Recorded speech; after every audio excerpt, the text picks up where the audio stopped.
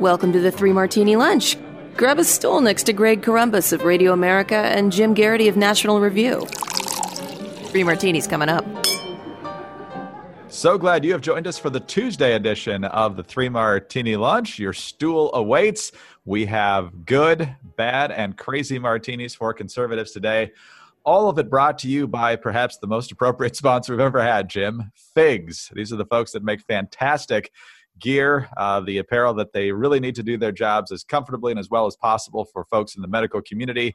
It's Figs, and right now, listeners to the Three Martini Lunch can get 15% off for a limited time. Go to wearfigs.com and enter the code Martini15. That's Martini15 at checkout, and we will have much more on them here in just a moment. So, Jim, let's talk about our good martini, and that's that a handful of states are ready to re-engage with the economy, some more aggressively than others. There's obviously been a lot of talk about what's happening in Georgia, and we'll get to that perhaps a little bit later. But where we want to focus today is Texas, where Dr. Birx and a lot of other people are saying this Texas approach really is a very balanced approach that is one that ought to work pretty well. And so what's happening here is that Texas is entering phase one. All retail stores, movie theaters, restaurants, and malls are now allowed to open. No business is required to reopen right now, but if a business owner chooses to do so, it is allowable. However, in phase one, restaurants and movie theaters can only reopen to 25% capacity, I guess, for distancing purposes. In retail stores, they can restrict customers by number, at any given time. Museums can reopen, but none of the hands-on exhibits will be available right now. Golf courses and tennis courts are allowed to open. Those that can't open just yet are bars, barbershops, salons, spas, and gyms. So, Jim, the goal here is to re-engage without doing it so aggressively you have a second wave here. And so this appears to be the balance that a lot of people think is striking it exactly right. Yeah, I'm kind of pleased to see this because, look, maybe it was inevitable that whichever state went first or was perceived as going first was going to get the lion's share of the criticism, and that certainly can be argued as to what happened with Georgia. But the big difference between Georgia and Texas, and over in the corner I have a corner post that kind of lays out to point out that the rules in Georgia are not that different from the rules in Colorado. The big things in Georgia that jump out are gyms, fitness centers, tattoo parlors, and bowling alleys. Right? Things where you're probably going to be touching things that other people are touching. Greg, I don't know about you. I've never really enjoyed the idea of taking somebody else's shoes for bowling. But even in normal times, never mind, all that kind of stuff. But, by and large, Colorado has very similar rules. Real estate opened. Retail stores are going to open on May 1st. You got to use the proper social distancing guidelines. Something kind of interesting is that Colorado is allowing dog grooming and personal training, although they still want limitations such as contactless drop-off and payment. Offices can open with 50% of the workforce, but again, they're encouraging telecommuting. They're encouraging staggered shifts, social distancing. Basically, try to keep your workers apart. Physical barriers, if that's an option. And also they said for larger companies, temperature checks should for employees make sense. Now, Greg, I don't know about you. I've heard a ton about Georgia and about how crazy they are and how reckless they are and how mayors don't like it. And Tybee Island doesn't like it. The mayor of Atlanta doesn't like it. It's, oh my goodness. This is, I've heard almost nothing about Colorado. And they don't seem all that different other than the tattoo parlors and gyms and bowling alleys I mentioned above. And that seems like a small difference to explain this unbelievable difference. And then finally it dawned on me, like there's something heavy landed on my head and I had a eureka moment, Greg. Jared Polis, the governor of Colorado, turns out he's a Democrat, Greg. So it means that everything he does is okay because he's a Democrat. Look, I think it's clear that there are a lot of people in the media world who want this narrative of, we have these good, wise blue state governors who are keeping the restrictions in place and they believe in science, and these bad pick red state governors don't understand any of this, and they're just telling people to go to crowds and cough onto each other, and they're just like the mayor in Jaws. It doesn't fit that narrative. Both the decisions of Colorado and the decisions. Again, most medical experts are looking at what Texas is doing and saying, okay, this is going to work. Again, in most of these states, you're going to have a lot of these cases concentrated in the big cities, and your smaller communities are going to have fewer. There are going to be exceptions. But if you're a small community that has no cases or only a handful of them, well, maybe you can do something like this. Again, probably want to wear masks, probably want to wear gloves, probably want to social distance. As I wrote in today's Morning Jolt, a whole bunch more states are now opening up for the elective medical procedures that are not all that elective. We are taking these first tentative steps into this, and most places appear to be doing this cautiously. And if we think it's a mistake, if we think it's going to see a sudden surge in cases, we can backtrack. We can go back to this. But dear fellow Americans, we're in week 7 of this. Okay, I think we've held our breath as long as we can. So I think it's good to see this. It's good to see that people aren't freaking out about the rules in Texas, and maybe the grown-ups are starting to be able to have this complicated, balanced, nuanced argument about what steps are the right ones, and recognizing that we have no perfect options and we have to choose the one that seems least harmful and learn how to manage an acceptable level of risk. A couple of follow-ups here, Jim. I saw some folks on Twitter, apparently from Texas, who are a little bit miffed that, and you kind of referred to it there in passing, that most parts of the state outside of the big metropolitan areas don't have a lot of cases, don't have any deaths or very few. And so they want it to be more of a local decision on when to reopen. In other words, that rural areas shouldn't be dependent on things going well in Houston or Dallas necessarily, especially as long as folks are discouraged from traveling. And it reminds me of Virginia Governor Ralph Northam last week saying that he didn't think we were going to do any sort of staggered approach to reopening in Virginia. It was all going to happen at the same time when everyone in the state was ready to do so, which has me banging my head against the desk. And we're here in Northern Virginia, where it's one of the worst areas of the state. One of the counties near Richmond is pretty bad as well. But you got the whole western and southern part where this has been pretty minor. So the idea that everybody's got to hold off until everybody's ready to go.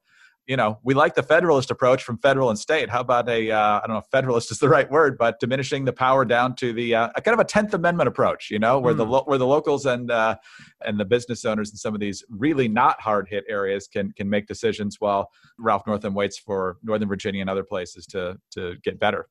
Yeah, in fact, you look at most of these gubernatorial proclamations and executive orders and such. A lot of them are saying this explicitly overrules any local jurisdiction that rules differently. And I'm not 100% comfortable with that, not just because of my appreciation for local government. Although those of us who are federalists ought to recognize when you devolve power back to the localities, sometimes you're going to get really good local officials, and sometimes you're going to get really stupid local officials, and you're going to end up with Mayor Karen. The one in Texas, I think there's one in Texas who went out and did what had her nails done while having a shelter in place for everybody else in her community. You're going to have some bad ones. It's going to, that's part of the fruit salad of life, as the wise philosopher Ben Carson once put it. But the upside is that you end up with a circumstance which hopefully it's a little bit easier to correct them. And again, as we noted, because you have such a difference, I think 3 counties in Virginia who have no cases. A whole bunch of counties in Virginia have, very few cases. Fairfax County's got a lot. Arlington's got a lot. Richmond, Virginia Beach starting to creep up there. Unsurprisingly, in cities where you have more people closely together, you're having more cases. Now, that's pretty ominous. The flip side is that generally big cities are where you have the biggest hospitals and you probably have the best facilities. So maybe you're going to be okay with that. But the other thing which I thought was an important point to underline in the policies unveiled by Texas Governor Abbott, the idea that no institution has to open up, that no business has to open up if they feel like it's not safe. I would like to see America's employers recognize that if you have an employee that for whatever reason doesn't feel comfortable going into work, don't make them come in. We don't want that to happen. Maybe the person immunocompromised, maybe the person isn't feeling well. It could be an ordinary cold, right? But for whatever reason, you do not want people who do not feel comfortable coming into your workplace at a time like this. There's some people who are probably going to be enthusiastic and chomping at the bit to get right back to work, and there are some people who are going to be a little more uncomfortable, and we'll see how things shake out from that. But I think having a little bit of flexibility and making basing this based upon what we're seeing on the ground in these locations just seems like the most natural policy. And I'm frustrated this has turned into such a typical partisan football. Yeah, I think folks in Virginia are breathing a little bit easier. Late last week, I don't think this went national, but the health commissioner said that phase 1 in Virginia, which hasn't started yet, in fact, the 14 days countdown hasn't started yet, we're not in that condition yet, was going to last for 2 years. So all the masks and the certain businesses would have to stay closed for 2 years. Then they walked that back saying, we didn't mean phase 1, actually. We meant that we're going to be dealing with the virus in some capacity for 2 years, which isn't exactly less depressing, but it's a little more encouraging anyway. Last point on the Georgia-Colorado divide, Jim. Obviously, one is a Republican and one is a Democrat, so the Democrat's going to get an easier treatment from the national press. But Brian Kemp is not just any Republican governor. He's the governor who stole the job away from Stacey Abrams. So on one side of the front page, you're seeing darling profiles about how Stacey Abrams is aggressively campaigning to be Joe Biden's running mate. And then, Brian Kemp, evil Brian Kemp, is over here trying to get the economy back going again. So now that Trump and Kemp are at loggerheads about how to reopen, I'm not sure who the media knows who to cheer for here. Maybe they just cheer for neither. I would just like to remind you, Mr. Greg Corombos, that is future Vice President Stacey Abrams is her full title. And current rightly elected governor, the true governor of Georgia. I'm surprised she isn't putting out pretend edicts. She's constantly commenting. The shadow governor. Yes, it's like when Jesse Jackson was the shadow D.C. senator. That's part of their whole representation campaign. But anyway, let's talk about our great sponsor today, and that is Figs. Obviously, given everything that our frontline medical professionals are doing right now, thinking about them and finding a way to do something not only kind, but practically helpful is a great way to approach our appreciation for them. I mean, you've seen these stories out there. It's typical. It's absolutely typical for nurses to go on 12-hour shifts, and doctors obviously get calls at all hours of the night if there's a sick patient or they have to go into surgery. And now you see these medical professionals going above and beyond. A lot of them are either figuring out a way to sleep in the garage or somewhere other than home for weeks and months on end here so they don't run the risk of infecting their family. They are acting in a truly selfless way, and now is the chance for us to do something about that. And Figs is where you can help. Figs is an incredible company whose mission has been to improve the lives of medical professionals since 2013. They create ridiculously soft, modern scrubs, so these amazing humans that help us out, doctors, nurses, other professionals, can look their best, feel their best, and perform at their best. And Figs, for the past 7 years plus now, has always had their backs, and now we can do the same. So right now, have your favorite healthcare professionals' backs and fronts by gifting them a set of Figs. Right now, you can send a set of fresh scrubs directly to those fighting coronavirus on the front lines. And right now, 3 Martini Lunch listeners can even get 15% off for a limited time. Just go to wearfigs.com, wearfigs.com, and enter the code Martini15 at checkout. Figs is showing up for the healthcare community during the COVID-19 crisis. They have donated 30,000 sets of scrubs to hospitals across the country that need them most. They've also produced millions of N95 masks and PPE, raised $100,000 for the Frontline Responders Fund to help them ship even more PPE, and teamed up with like-minded brands to send care packages with snacks, coffee, personal hygiene products, and more. Figs will continue to do whatever it takes to support healthcare workers at this challenging time. You want to support good companies, and you want to support companies that are willing to really reach out and help those in need at this exact time. So when Jim talks about all the things that they've provided to frontline responders, a great way to continue that help is to donate a set of scrubs and other materials to your favorite medical professionals, and reward Figs also for its selflessness during this time. As I've mentioned many times in the past, I had a chance to try out a couple of things from Figs. I'm not a doctor or a medical professional, so I didn't need the scrubs, but the testimonials online are fantastic. But I did get the activewear jacket. I still have it. I love it. It's lightweight, but keeps you warm anytime the temperature is anywhere from the 40s to the low 60s, and it's got tons of pockets, which is great for any doctor or a nurse because they're constantly carrying around pens and stethoscopes and thermometers and those things that they look in your eyes with. Otoscope, is that what that's called? Something like that. Anyway, they carry a lot of stuff to make sure that you're feeling okay. And also got a pair of socks that were really comfortable. So Figs is the way to go for yourself, and certainly right now to give something back to those who have done so much to keep us healthy. So now more than ever, it's important to recognize these selfless, awesome humans, and listeners of the 3 Martini Lunch, as I mentioned, can get 15% off for a limited time. Go to wearfigs.com, wearfigs.com, and enter the code Martini15. That's Martini15 at checkout. All right, Jim, let's move to our bad martini now. And our esteemed media is once again the focus of our attention here. This time from Politico. This was posted at 11:53 last night, so a very convenient time for that. This is a massive correction. Politico published an article Friday morning on President Donald Trump's business dealings with China, with the headline, "Trump owes tens of millions to the Bank of China, and the loan is due soon." Since then, new reporting and information have led us to update and correct the article after publication.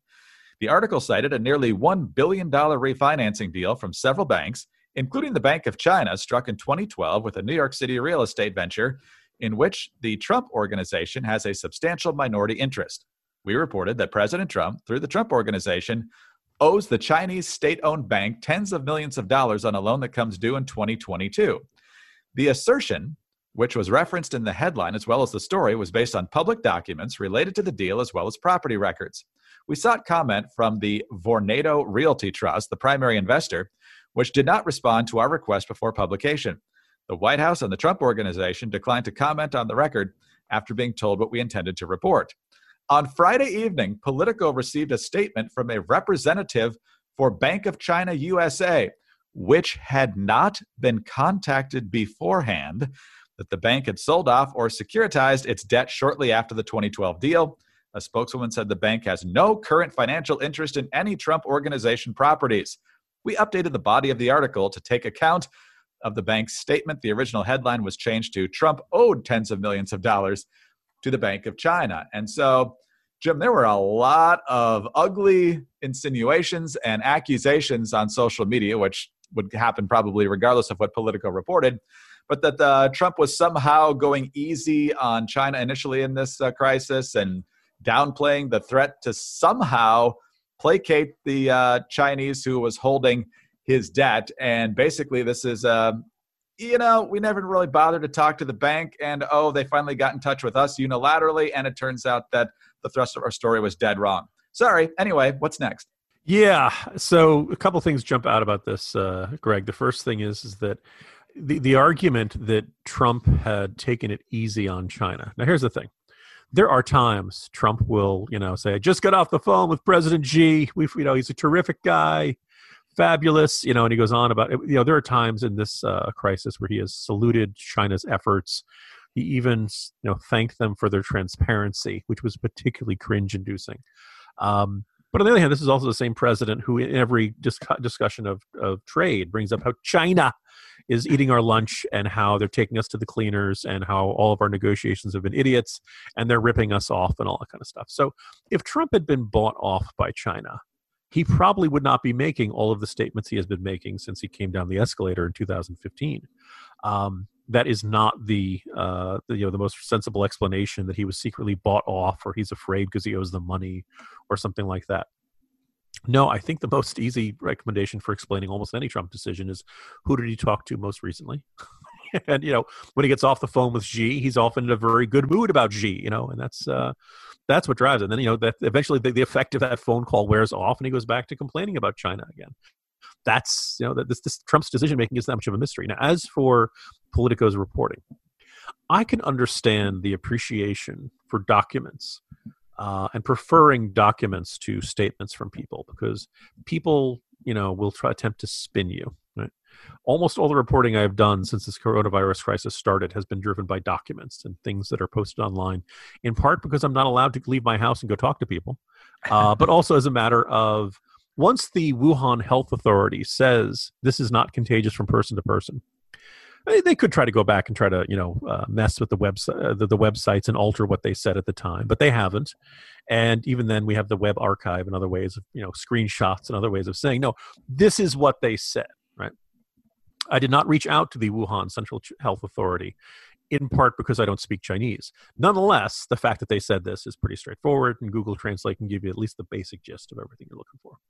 So I understand Politico putting more value in what documents say than what, the release statements when you call someone up and ask for a comment mean. That having been said, you have to understand the documents you're looking at, and clearly they did not.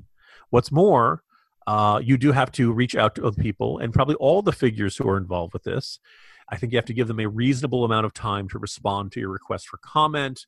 Anytime I see the sentence, so-and-so did not immediately respond to to a request for comment, I sit there and think, how much time did you have between placing the call, not getting an answer, and hitting publish on your report?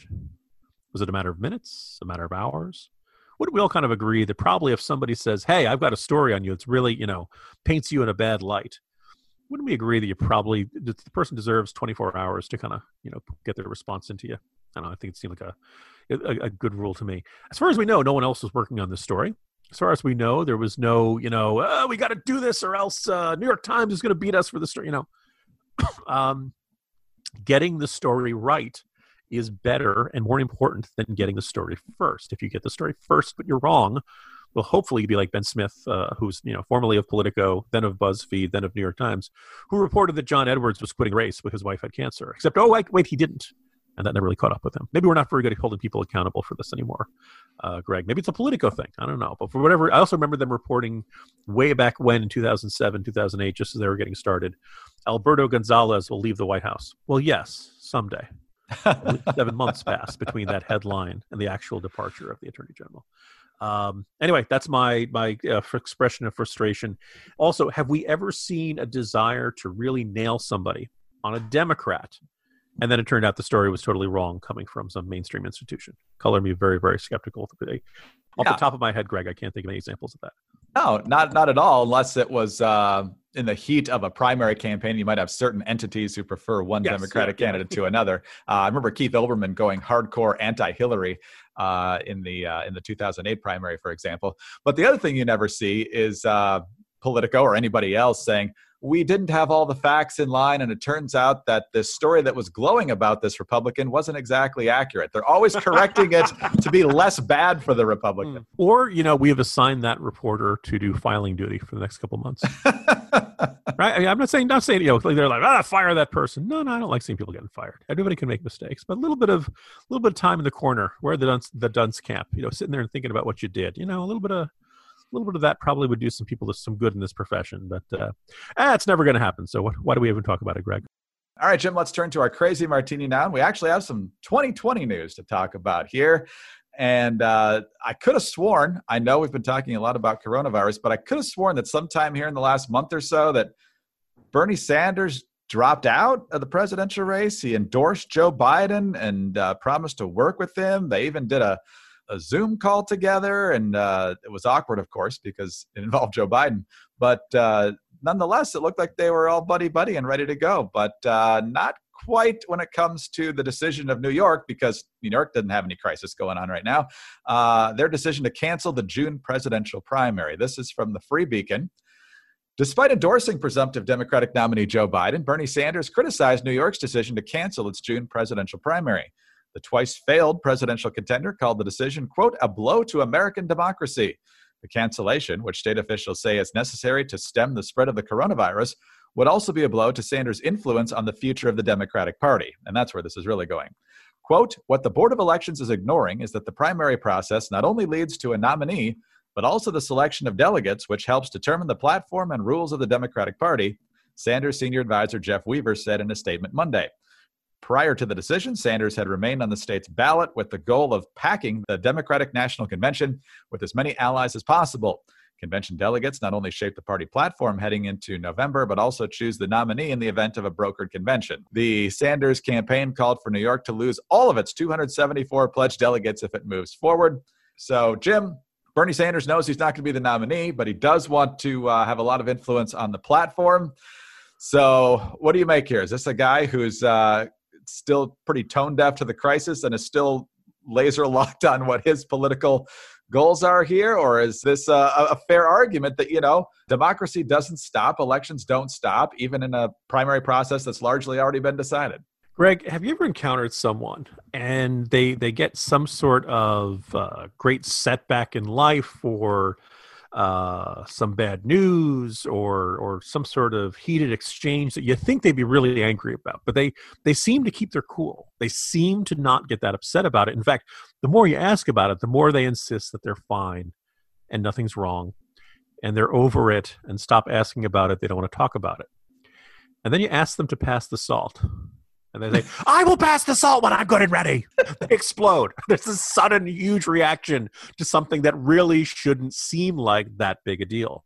The fact that New York is saying, hey, no primary. Like, I imagine if you were a volunteer for Bernie Sanders for president in New York State, and then they end up not even having the primary. Okay, that'd be a bitter pill to swallow. That'd be really frustrating. But we all know that, again, at least as far as we all thought, this primary was over, and Bernie Sanders said that he was suspending his campaign.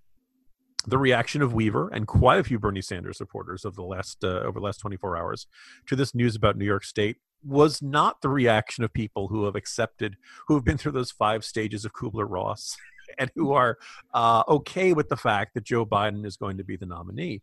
It's almost like they don't think Joe Biden is certain to be the nominee. What would give them that idea? Well, maybe the fact that the nominee is 77 years old. Maybe the fact that there's an ongoing viral pandemic that is completely turning American life upside down. And oh, by the way, when Biden has been appearing and making television appearances over the last 6-7 weeks, he hasn't looked all that great. We thought that the time off would kind of refresh him and reinvigorate him, and it'd be a easier schedule, and we're still getting the same meandering verbal wanderings from Joe Biden that we've always gotten. And so as the country is sending into look, this is a crisis not really unlike anything else we've ever happened. Anything else you want to look at in our history? 9/11, Hurricane Katrina, Pearl Harbor. These were like regional disasters. Now, Pearl Harbor triggered a national mobilization. The Great Recession undoubtedly was a great affected almost every community, although some more than others. But we are dealing with something that affects every last little community is being touched by this in one form or another, either economically or medically, or socially or things like that. Joe Biden may have been a perfectly okay placeholder candidate. He may have been a perfect, return to normalcy. But events themselves have made clear normalcy is not returning, at least not until we find a vaccine or until we find a treatment, or I guess until herd immunity kicks in. So all of a sudden, this question that seemed really resolved in the first week of March, after Joe Biden swept the Super Tuesday states and he did the next round of states on not so Super Tuesday. It looked like he'd locked this thing. Well, the world has changed a great deal in the past 7 weeks. So now all of a sudden, the Bernie Sanders folks are saying, wait a minute, Democratic Party, are you sure you want to go ahead with this? Now, I'm not so sure they'd rather go with Bernie Sanders. Let's go with the one guy who's even older and who, oh, by the way, has this crazy kooky socialist agenda. But that having been said, I think if you said to every last Democrat, are you totally comfortable with how this thing shook out? Is this exactly the person you want in charge as we head into really uncharted waters as a country? It's completely understandable Democrats might have second thoughts about that. So I think the Sanders folks think this thing isn't really as etched in stone as it appears to be. Now, whether this means actually going to see a giant fight, again, there may not be a convention in Milwaukee. I'm not even sure how this process is going to go ahead from this point on. But I think this is an indication the Bernie folks never really made their peace with it. And in fact, there'll be quite some time before they accept the idea of Joe Biden, Democratic presidential nominee for 2020. Jim, that'll be all for today. See you tomorrow. Happy 984th consecutive Wednesday, everyone. See you tomorrow, Greg. Jim Garrity, National Review. I'm Greg Corombos, Radio America. Thanks for being with us today. Don't forget our friends over at Figs. Go to wearfigs.com. Enter the code Martini15, Martini15 at checkout, and get 15% off for a limited time. Please subscribe to the podcast. Leave us a kind review with 5 stars. Get us on those home devices by saying play 3 Martini Lunch podcast. And please join us on Wednesday, which really will be Wednesday, on the 3 Martini Lunch.